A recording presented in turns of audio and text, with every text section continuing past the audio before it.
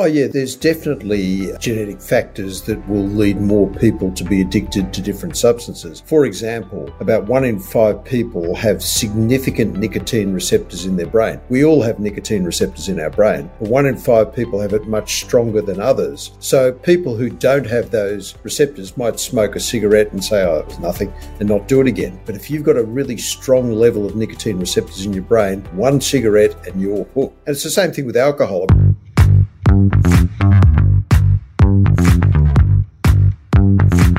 Welcome to the Eat, Live and Move podcast by Miyagi, a space where we bring you the latest science-backed conversations, expert insights and practical tips relating to all things health and wellness. Hello, I am Dr. Gina Cleo, your personal habit change expert. And I'm Dr. Ross Walker, a cardiologist and preventative health expert. Together with our 60 plus years of collective experience, we're on a mission to help you improve your health and transform your habits so you can eat, live and move better, one episode at a time without the fluff or the fads. Today's episode is part 2 of our series on the reward system. We'll be taking a closer look at practical ways we can balance our dopamine levels.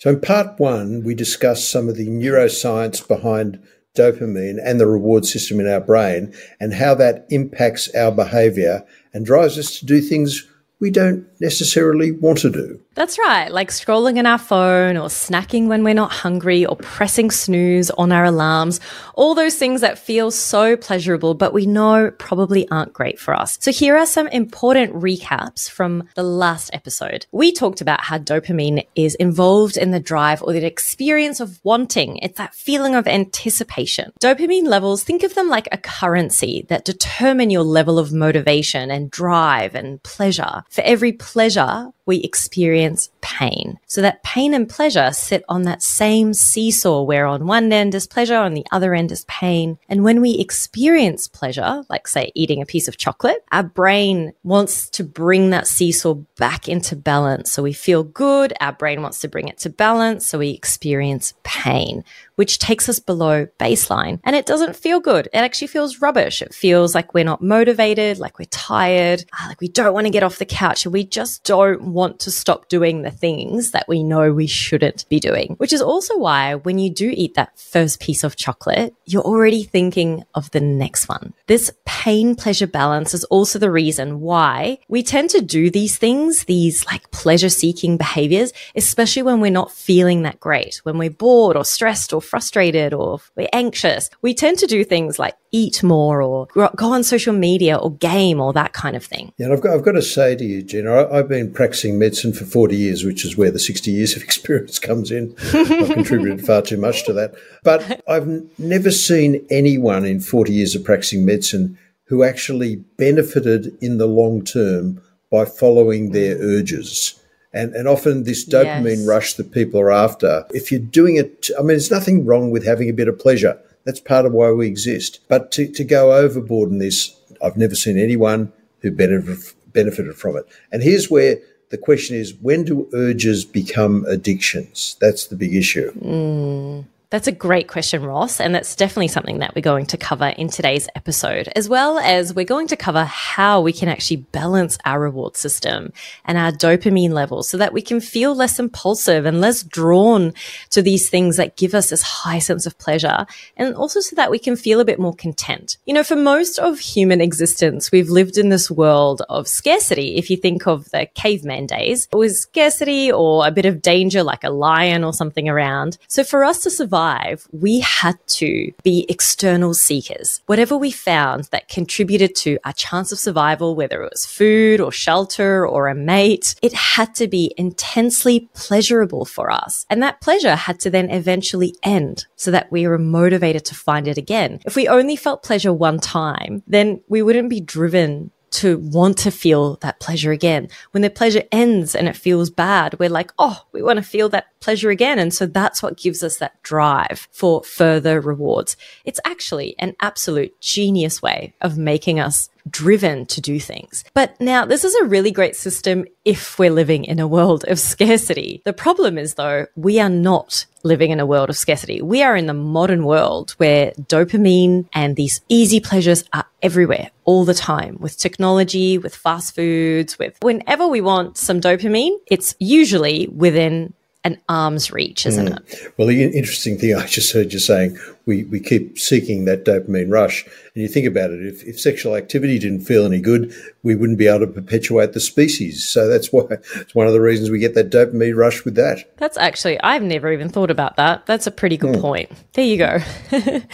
And it's why it's important to keep our dopamine levels in balance. Because as you know by now, that there are really negative effects to having too much dopamine. In the last episode, Dr. Ross talked to us about dopamine tolerance, how we can, first, one piece of cake's all we need to feel really satisfied. And then the more we do that, the less that one piece of cake is going to be enough. Next minute, we're going to need 2 pieces, then 3 pieces. And now we're delving into the realm of addiction. So addiction, the more we do things that can be addictive, the more our neural pathways in our brain begin to crave the rewards. They begin to predict that we're going to get them at some certain time. The difference between habits and addictions, I often get asked this question, is that it actually comes down to this reward system. Our habits give us some sort of reward. Every habit gives us a reward, but addictions give us way bigger rewards. And so we chase them more. We crave them more. We get more withdrawals from them. Also, in the definition of addiction,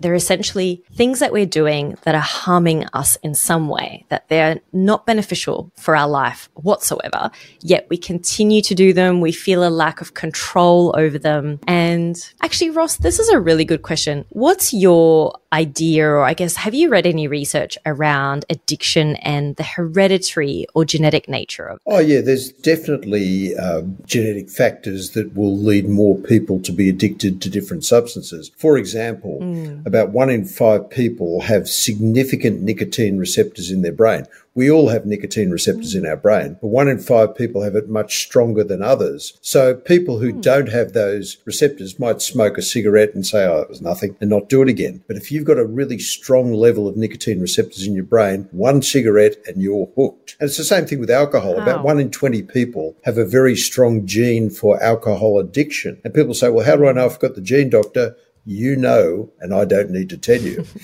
So it's when you know you can't do anything about it. And another point I wanted to make about addiction is the really illegal drugs. So, for example, 1 hit of freebase cocaine known as crack, and you're instantly addicted. It just completely hijacks your nucleus accumbens, the pleasure center, and that's all that gives you pleasure after that. You just seek that stuff. It's horrible, horrible stuff that can completely ruin your life. And it's crazy because I know that we can get addicted from just one-time use. I think people often think that addictions is something that you've started off as a behavior and it turned into a habit and then eventually became an addiction. It doesn't happen like that. Sometimes addiction is that first time your brain's like, whoa, life is never going to be the same without this. I'm going to need this in my life moving forward in order to feel normal again. That's exactly right. Yeah, it's terrifying. I knew that we had receptors in our brain for alcohol. I didn't know that nicotine as well, that 1 in 5 people that you mentioned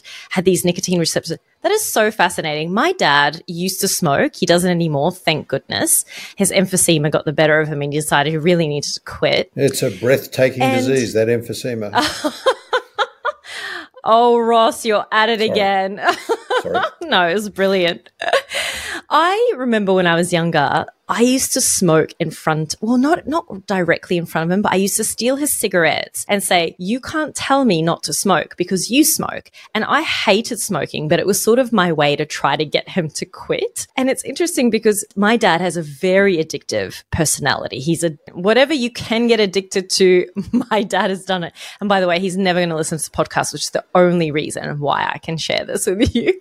And I would say that I have somewhat of an addictive, I guess, I have addictive tendencies, But being a habit researcher helps a lot because I'm very aware of, okay, if I do this, if I go, say, for example, if I go to the petrol station and I grab a chocolate bar while I'm there, that association is going to repeat in my head that when I go, next time I go to fill up and get some fuel, I'm going to think of the chocolate bar. And so I'm not going to repeat that cycle. So I'm pretty good at being really conscious of this. But, I've studied neuroscience, I've studied psychology, I've studied the brain. And you've ran out of petrol many times. Exactly. And chocolate. But at the same time, I'm so aware that for everyday people, it's a constant battle to be saying no to these really high dopaminergic things. I ran a survey recently with about 700 Australians of all ages, all different management levels. And I asked them what their most unwanted habits were. And they come back with the same things every time. It's scrolling too much on my phone, watching too much television, snacking when I'm not hungry, snoozing my alarm. It's all these things that are essentially giving us a sense of pleasure. So of course they're addictive. Of course we're going to do them a lot more than when we don't want to. Sure, absolutely.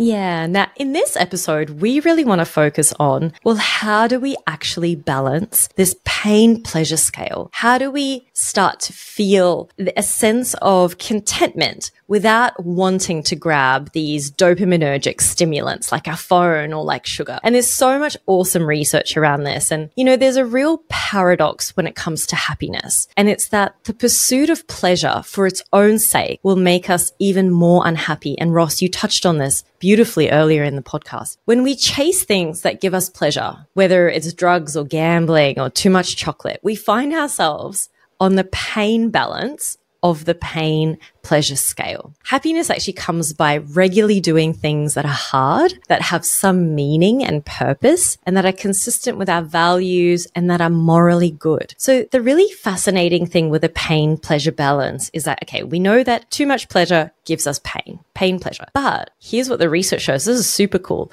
If you do something that's slightly painful, and I'm not talking about like physical pain, okay? When you do something slightly painful, you actually get some pleasure. So painful things could be an ice bath, like cold water therapy. It could be doing a workout when you really didn't feel like doing a workout. It could be saying no to that second helping of dessert. When we actually give our brain that little bit of pain, we experience dopamine, we experience pleasure, which is part of the reason why when you really don't feel like working out and you do it anyway, you feel awesome. Like, yes, there's endorphins and all that other stuff, but you also feel motivated, and that's dopamine. I'd never actually realised that. That's an incredibly important point. And and that's probably one of the rushes with exercise, that when you do exercise, that you do get that little bit of pain with it that then pushes out a bit more dopamine. Yeah. And it does release isn't it cool? endorphin. There is endorphin. It does. All the other things. But the feeling of motivation, you know, that like, oh yeah, I'm actually really into this. That is, a lot of that is dopamine, or at least it helps us to reinforce the behavior of wanting to do it again, which is really cool. Okay, there are 3 golden rules to balancing our dopamine levels, and here they are. Firstly, do not use stimulants too often. Secondly, avoid reflexive triggers, and I'll go through these. And thirdly, avoid layering dopamine peaks. Well, I'd like to hear about this. So what do I mean? All right. So don't use stimulants too often. That one's a pretty easy one to understand. Let's say you are aware that you're scrolling on your phone too much. Ross, this is so hard to talk to you about this because you don't seem to have a phone addiction. But the majority of people, I would say more than 70% from recent surveys, do say that they feel like they're using their devices too much. And we have an episode on that. So say that's your thing. You're scrolling too much. The idea is to try to limit your use. And it's much easier said than done, but it's putting boundaries around your dopamine so that you're not peaking too often. When we peak too often, that's what happens when we're creating dopamine tolerance. And then we need more and more and more. And there's no end to this. And then soon enough, one thing leads to another, and, we're going to need more dopamine than natural things are going to give us. Well, can I just butt in for a second and talk about the greatest addictive drug on the planet? You know what that is? No. A thing called coffee. and that is a stimulant. And it's a really good point that the studies show beyond a doubt that if you have a couple of cups, 2 or 3 cups of coffee a day, you reduce your risk for gallstones, kidney stones, Parkinson's, Alzheimer's, many common cancers, type 2 diabetes, depression and heart failure. So a couple of cups of coffee a day, which is a stimulant, is actually good for you. And here's the whole thing about balance. But once you get to more than 5 cups a day, you increase your risk for a heart attack by 20%, osteoporosis, anxiety, a whole lot of things. So it's about getting the right balance there, not going overboard. As I said, the biggest addictive drug in the world, coffee. Coffee, fascinating and interesting because coffee does increase our dopamine, sometimes in good ways, but yes, absolutely, too much of it is a terrible idea. So no more than 2 cups then, is that the advice? 2 to 3 cups a day should be the ceiling dose. Above that, no. And also there's caffeine in other things, but in a standard cup of coffee you might buy in a coffee shop is about 100 milligrams of caffeine, cup of tea, 40 milligrams, that dreadful thing that people drink at times called Coca-Cola, 40 milligrams of caffeine. and I think energy drinks should be banned. Banned. Agreed with you. They're banned in some countries. I don't know why they're not.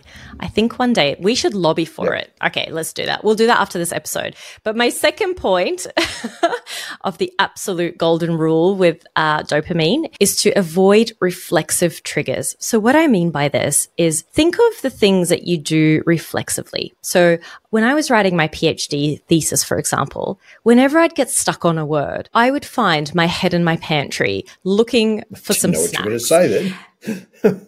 My head in my pantry. Yeah. Head in the pantry. Ross, oh my God. Head in my pantry looking for snacks. And it was reflexive. It's quick.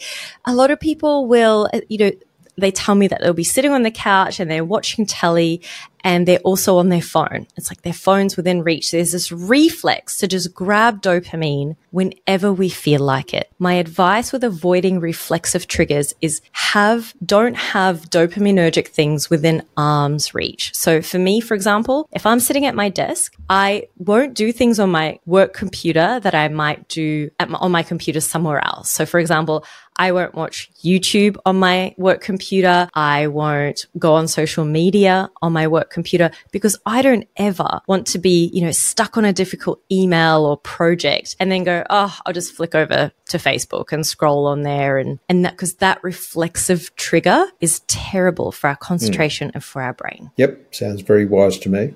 Totally agree. And the last one then is avoid layering dopamine peaks. This one's a classic. So what do I mean by dopamine? Don't watch TV and scroll on your phone at the same time. Don't have a coffee and then an energy drink and then go do this killer workout with like your favorite upbeat music. There's way too many dopamine peaks that we're making our dopamine too high. So we're going to come down crashing after Can I tell you a story about patient of mine, 35-year-old man, in the space of an hour had 3 double-shot cappuccinos, sent his heart into overdrive atrial fibrillation and developed an acute dilated cardiomyopathy, which we've got him out of. And he couldn't explain to me why he did that, but it's exactly what you're saying. He layered those peaks, boom, boom, boom, and he had all sorts of health issues. Boom. That's crazy town. Why was he having so much coffee? He couldn't explain it to me. He just did. Wow. Okay. Interesting.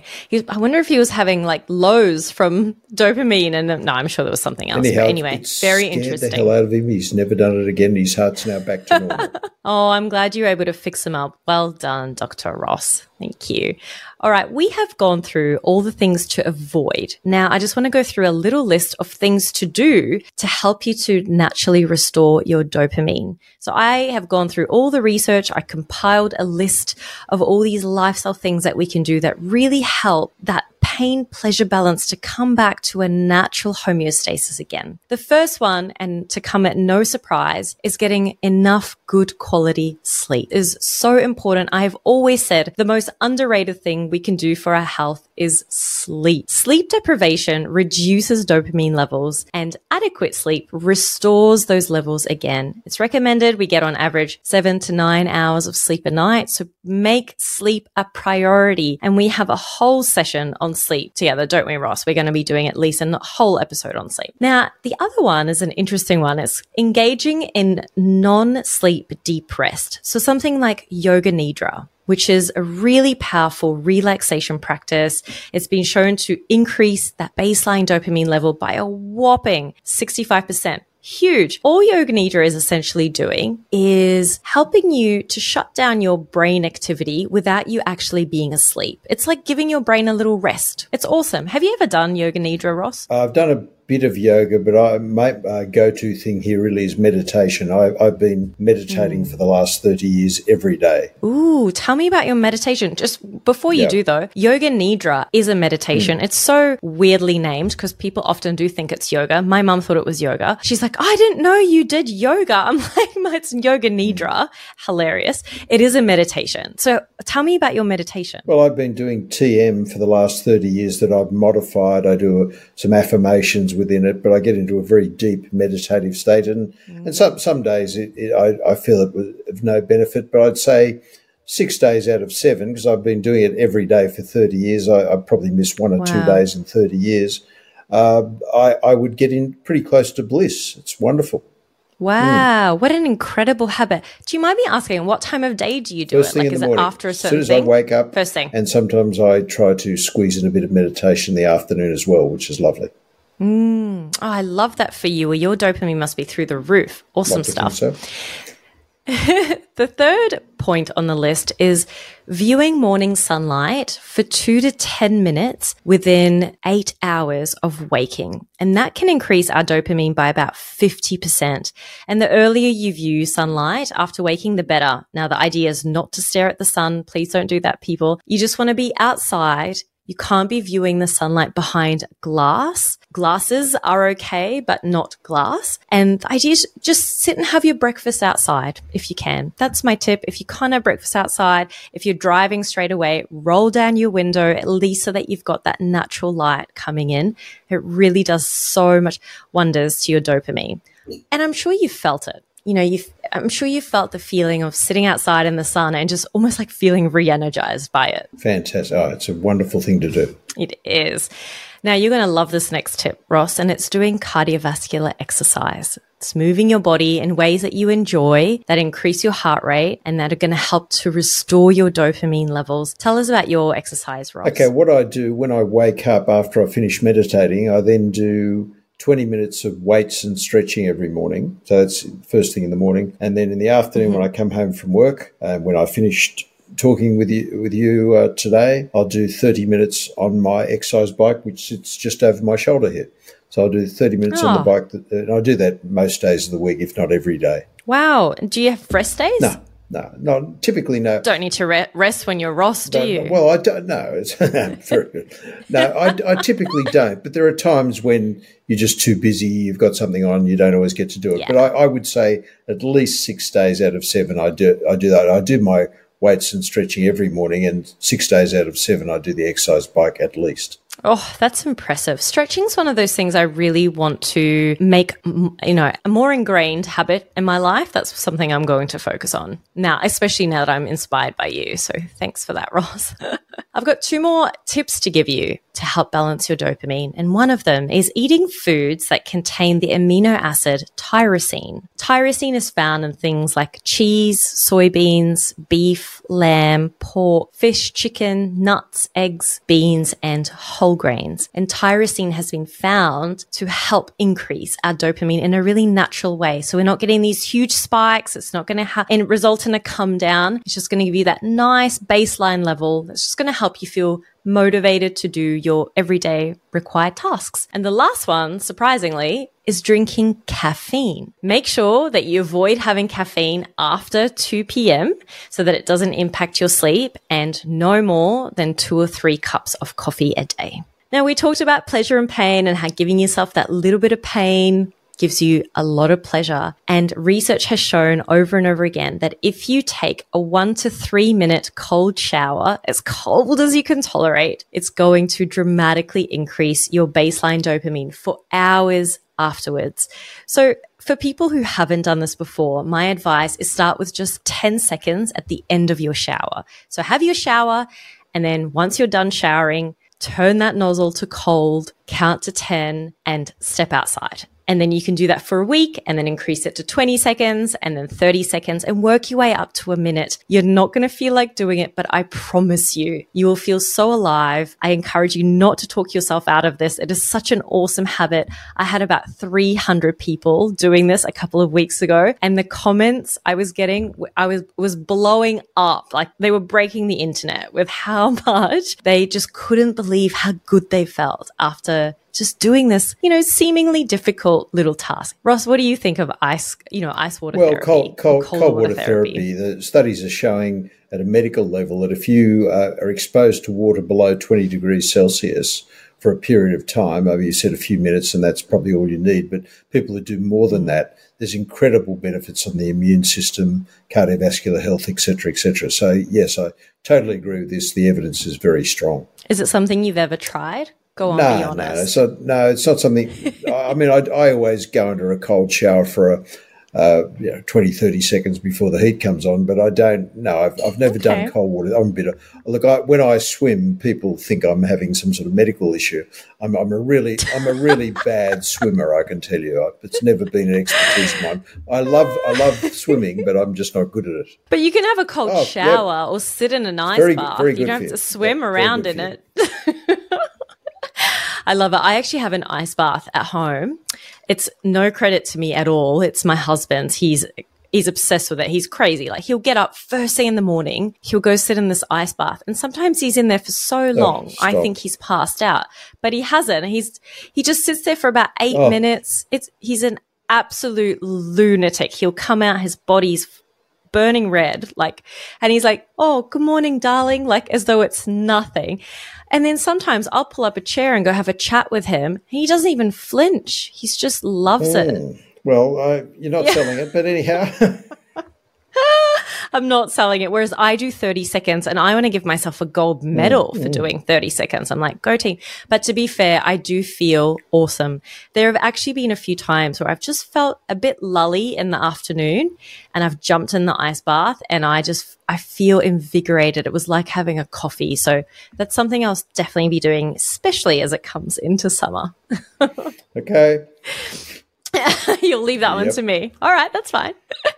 Now, to wrap up this week's episode, we'll now be answering our member question of the week. If you missed last week's episode, we shared an exciting announcement that we will now be dedicating the last 5 to 10 minutes of each episode to answering our member questions, given we've received so many wonderful questions from the listeners at home. So if you have any health and wellness related questions that you'd love Dr. Ross or myself to answer on the podcast, all you have to do is head to miyagi.coach/podcast, where you'll be able to submit a form. You can leave your name and pop your question in there. And today we're going to answer one of our very first questions that we've received from a listener in regards to episode 6 on Ross's 5 keys to optimal health. This one's from Mary. I'm currently going through menopause and I'm finding it difficult to get good quality sleep, and I'm experiencing insomnia and hot flashes. Do you have any tips on how to improve my sleep? Oof. Good one, Mary. Well, I think we should actually spend time on a podcast to go through all aspects of sleep. But in particular, if a person's going through menopause,